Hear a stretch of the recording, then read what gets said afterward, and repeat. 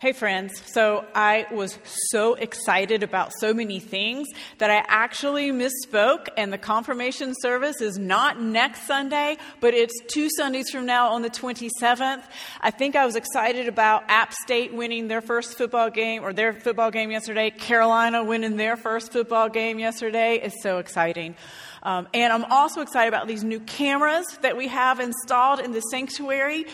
We've been working on this for a couple of months and finished up. So last week was the first Sunday that we have had the 2 cameras, and just kudos to our tech staff who have been learning how to use this new equipment. Yes, they're raising their hands up in the tech booth right now, taking a bow, as they should. And we continue to want to improve what we're offering to you each and every week. And so this is the latest edition that we are truly excited about. But the one thing I did get right, in case you weren't with us at the very beginning, is we are doing the drive-through blessing this afternoon from 2 to 4 over in the portico at the preschool entrance, and would love for you and your family to come drive through and let us offer a prayer and a blessing for you. So we are continuing this sermon series today on reimagining the church. And our dream, our hope all along is that this will be a way in which we can really look at the early church and learn, see how they adapted and what they learned from how they were doing church, how they were growing as a movement, and how we might apply some of those lessons to today, especially with what we're going through, with how life and church life has been so dramatically altered for all of us.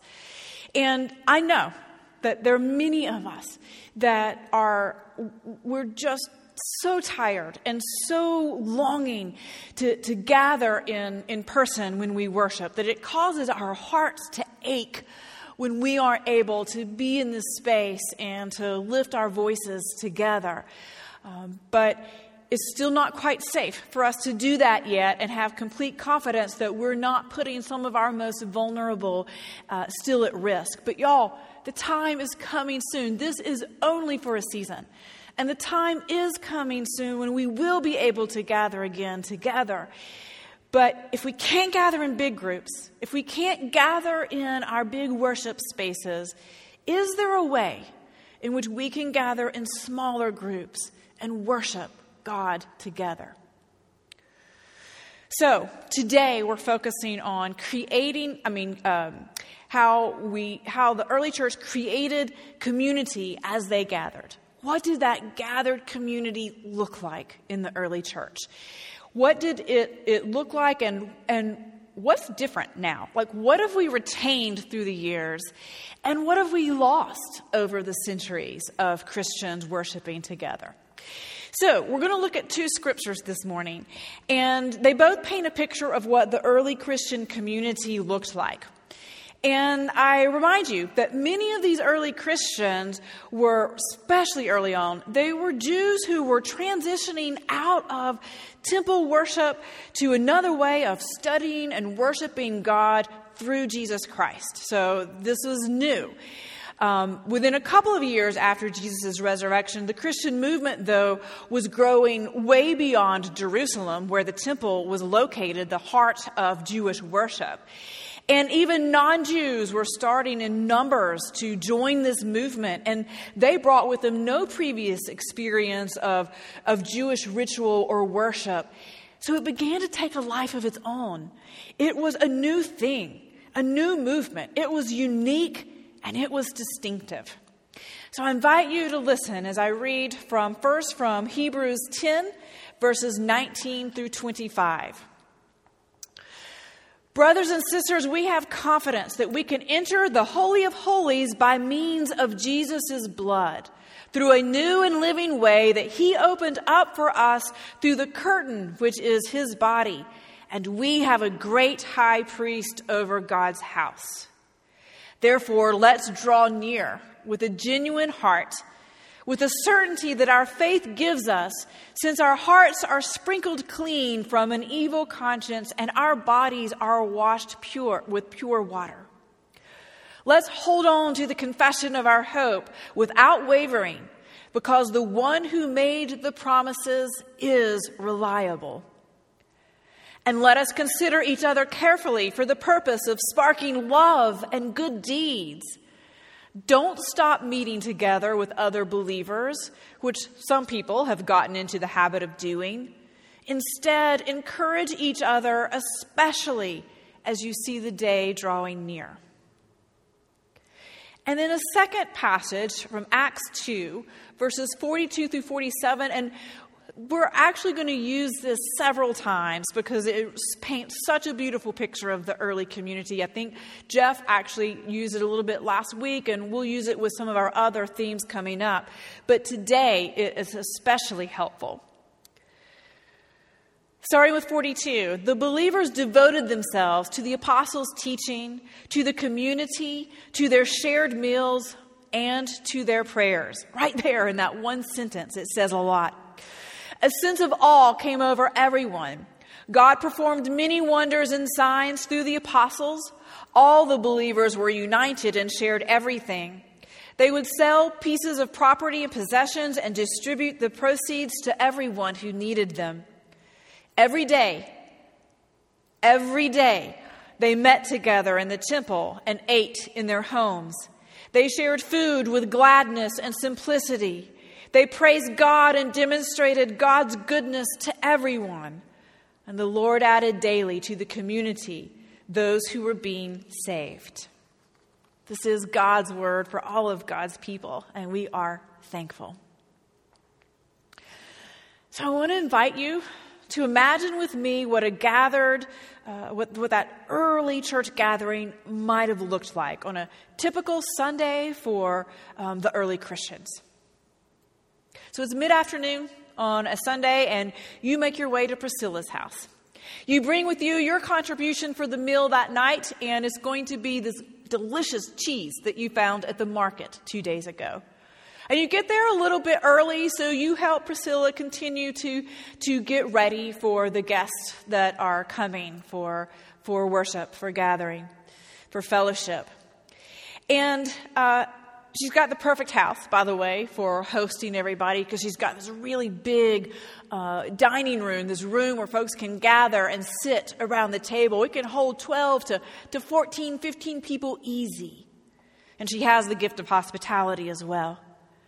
So as people are gathering, you help greet everyone, and you kind of catch up with how the last couple of days have been since you last saw each other.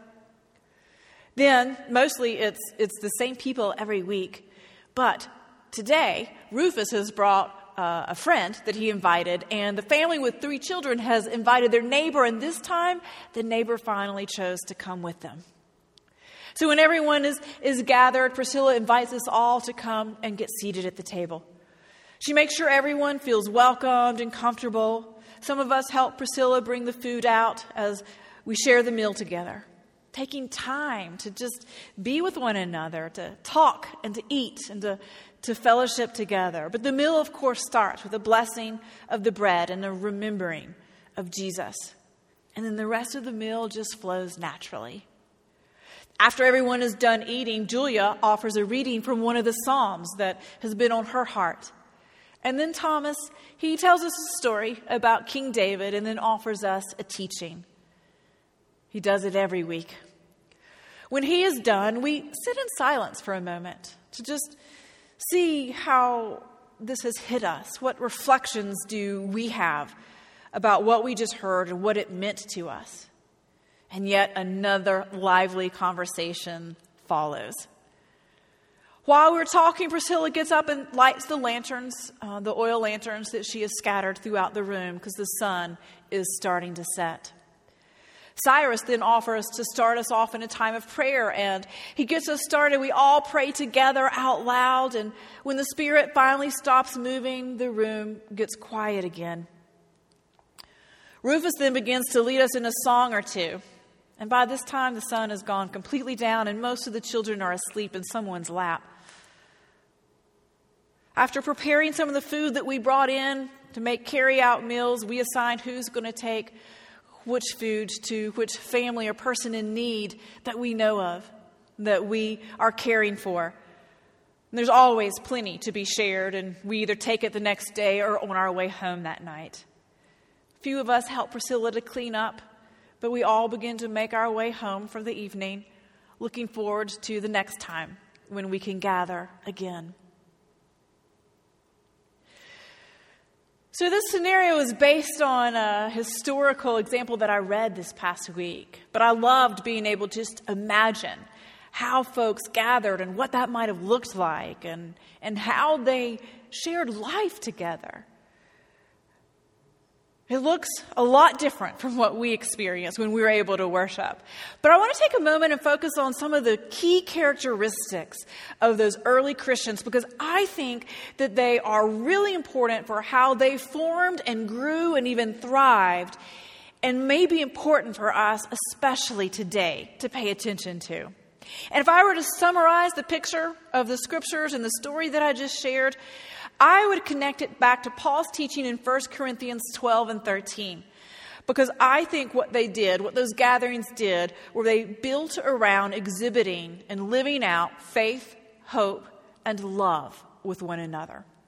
So faith. Faith was particularly lived out, as the Hebrews passage tells us. When they gathered in the name of Jesus.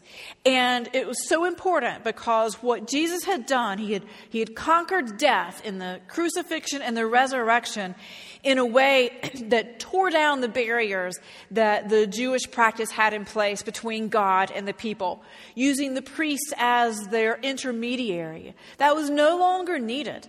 Remember, 2 weeks ago, we talked about the priesthood of all believers. That Christians no longer need that intermediary because we can worship Jesus whenever and wherever. We have a direct line to God through Jesus Christ, each and every one of us. So that worship experience is opened up and doesn't need to take place in the temple per se. Verse 22 in Hebrews teaches us that our faith in Jesus is what we practice when we gather. We practice living into our assurance that Christ loves us and forgives us. We practice our faith every time we gather and worship. The passage from Acts shows us that when we gather in community and when we share life together, we are in fact nurturing our faith. That this is vital to grow and nurture and care for this faith that we have in Jesus. And it also reminds us that it is incredibly important that we devote part of our time together in receiving teaching from the apostles, from Scripture. That this teaching is needed to help the church keep straight about what it is and what we're about. A growing and practicing faith leads to a sense of awe as we notice what God is actually doing around us. And we begin to see God acting and moving in the world. Through a growing faith, that we are also able to see and participate in the signs and the wonders that God's doing each and every day. Our faith helps us to see and believe. Okay, so that's faith. Hope. How is hope an important characteristic that's lived out? The Hebrews passage affirms the critical importance of our confidence in Jesus as demonstrated by practicing tenacity and perseverance in God's promises being fulfilled. The early church was waiting, as are we, by the way, for Christ to come again. And until that happens, until Christ comes again in that final victory, we're living in an imperfect world where sin and suffering are daily occurrences. There were still challenges for the early church then, as there are relentless challenges for us today. And yet, there is a hope, because the faithful remain expectant until that time comes when tears will be no more, when suffering will be no more. And we hold on to that future hope with tenacity and perseverance. And that hope is what motivated the early Christians to praise God, to recognize God's goodness for everyone. And it is that same hope that filled their daily prayers. It's that same hope that fills us today with the ability to look to the future and trust that God will fulfill what God promises. Faith, hope, and love, sometimes translated as charity, love. We know love was such an important characteristic of early Christians. That teaching is from Jesus on throughout the New Testament, that we are to be Jesus followers who live out that love. The Acts passage shows us that these early Christians loved one another by sharing what they had with each other. They shared their possessions, and we'll talk about that in a couple of weeks in more detail, but they also shared their food with one another, and they did it with joy. They were generous, and they did it as a celebration with joy. Verse 24 in Hebrews says that the early Christians would consider each other carefully for the purpose of sparking love and good deeds. Sparking love and good deeds, and also to encourage one another. We know Paul wrote about in his letters all the time about how the early church should treat each other lovingly. Romans 12:9 is one of many examples where he says, love one another with familial, brotherly affection. It was Philadelphia, that brotherly love, how we love those members of our family. And there are tons of other examples in Paul's writings about practicing agape love. Remember, the Greek has 10 different words for love, and we just have one. So it is nuanced a little bit. But that agape love is our faith working through love as we share with one another, as we develop fellowship and community with one another. And I think that's the picture that Acts paints for us so beautifully today. And for Paul, there was a connection between family and fellowship. This was particularly relevant because the place in which they gathered were in people's homes.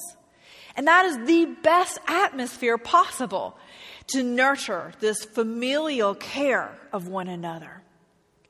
Verse 42 of Acts uses the Greek word koinonia, which means community. This participation in a sharing with one another, this faith, hope, and love was a way of sharing with one another on a deeper, more meaningful level. And this koinonia, y'all, it wasn't just for 1 hour a week. It was far more frequent. This passage today says every day, daily. But they gathered regularly. And by the way, did you catch on that we've been good at doing potluck suppers for centuries, as we bring and share food with one another. And in these communities, again, I think of Paul when we look at how they functioned. Each person makes that contribution. They share the giftedness, that body of Christ where every part of the body has something to contribute and is so important to the fullness, to the sharing, to the koinonia of each of those gathered communities. You see, Paul taught and he thought of Christian families and groups of Christians gathered and organized for a very specific purpose. He taught their purpose was to witness and to mission or do ministry to the world at large. When they gathered for teaching, it was to learn how the gospel had ramifications and significance and meaning for the whole of their life, for day-to-day practice, which led to witness and mission into the community and into the world. What they did when they gathered in those folks' house shaped and formed them to be a model, to be a witness, to an example way beyond the walls of that family's house or home. And here's what I think was the purpose and the vision and the way that the early church practiced community, so that communities would become examples of what life could and should look like beyond just those small group gatherings. So they would be learning how to function as a family of believers. They would care for one another like they would care for their families, which would then help individuals to be better fathers or mothers or siblings to their own blood kin families.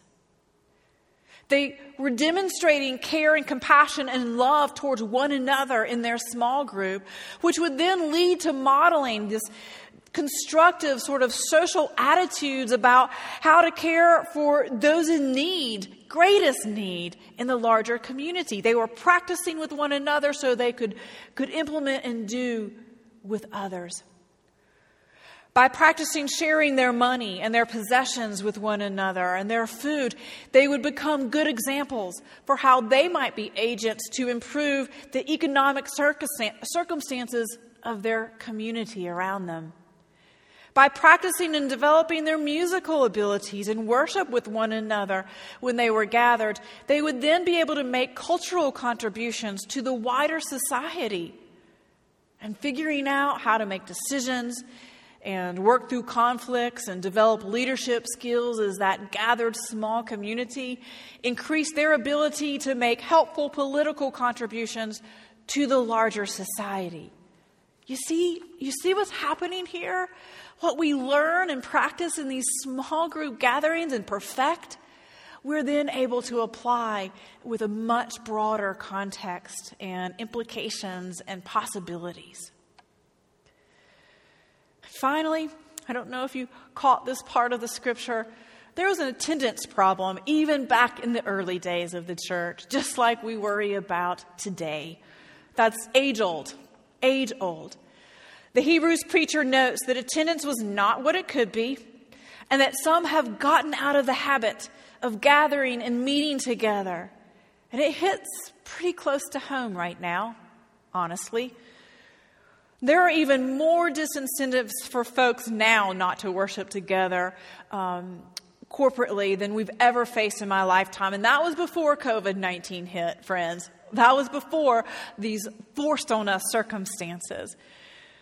Tom Long, a famous and excellent preacher, kind of makes this point. He says, not only are we facing the mentality that for some, they believe the worship of God is better on their own at the beach with their toes in the sand or on the trail, the hiking trail, surrounded by God's beauty.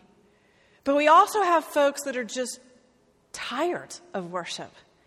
They were tired of it before COVID-19 hit, and they struggle even more today with the live stream options and not being able to gather in person with one another. And some people, maybe they complain about the sermon not being like what they remember from a previous preacher. Or maybe the sermon goes on too long, or maybe it meanders and gets a little confusing or unfocused. Or maybe the pace of the whole worship service is lagging and the energy is down and people lose interest. Or maybe some folks wonder, what's the point? Because they're dogged by this sense that nothing of real significance is happening during worship. Others are tempted to follow the offerings of Netflix or television, which provide more interesting drama or stories. Or the swimming pool or the local hangout joint, quite frankly, can have friendlier people. Or the hiking trails have a nicer view. Or sleeping in provides more Sabbath rest for our bodies. And no one at the beach or the neighborhood cookout is going to hand them a pledge card or ask them to pray or teach Sunday school or serve on a committee. But here's the deal. While some of us are hiking on the trail or sleeping in, those of us that are gathering at worship and maybe singing awkwardly along with the live stream and listening to what God's word is being offered to the community in that moment, connected by a mystery beyond any of our understanding, that they're connected not only to those who are worshiping in that moment, but we have a connection to the holy and to the eternal, to all of those that have gone before us. We talked last week about the power and the mystery of worship. And even when we talked about Jesus a few weeks ago and this exaltation of Jesus, we know that something mysterious and beautiful and powerful happens when we honor this holy other.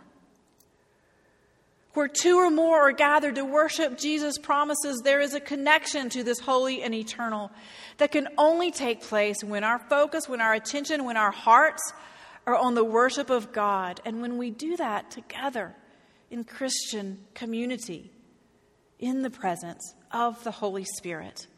When we gather together and practice faith, hope, and love towards one another, so then we can live it out more and more every day of the week, and not just for 1 hour of the week. When we do this, this is the power that Christ knew. Christ knew would happen when Christians gathered and lived out these two greatest commandments: to love God with all of our heart and our power, our soul, our might, and to love our neighbor as we love ourselves. So in spite of having to alter how we gather and how we worship and how we study and how we care for one another, we're able to do all of those things in creative ways. And friends, this is just a season that we're in. This great disruption, it is not forever. And this is not the time to walk away from our Christian practices. This is not the time to throw up our hands and say, you know what, I'll catch you on the backside when all of this is done. I'll see you then. This is not the time to give up, to lose heart. Because when we can look at the early church and see, first of all, that what some of the basics that they implemented, that they used when they gathered together, we can find inspiration for how we can replicate that very same thing today in our current circumstances. So I invite you to become part of a small group. Some of you are, but not many. It's a pretty small percentage right now of our church that are actively engaged in community groups and small groups of some sort.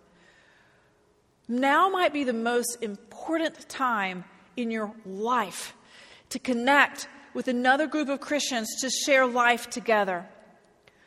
It was how the Christian movement got started, and it certainly was how it thrived. It was even how the Methodist movement gained steam.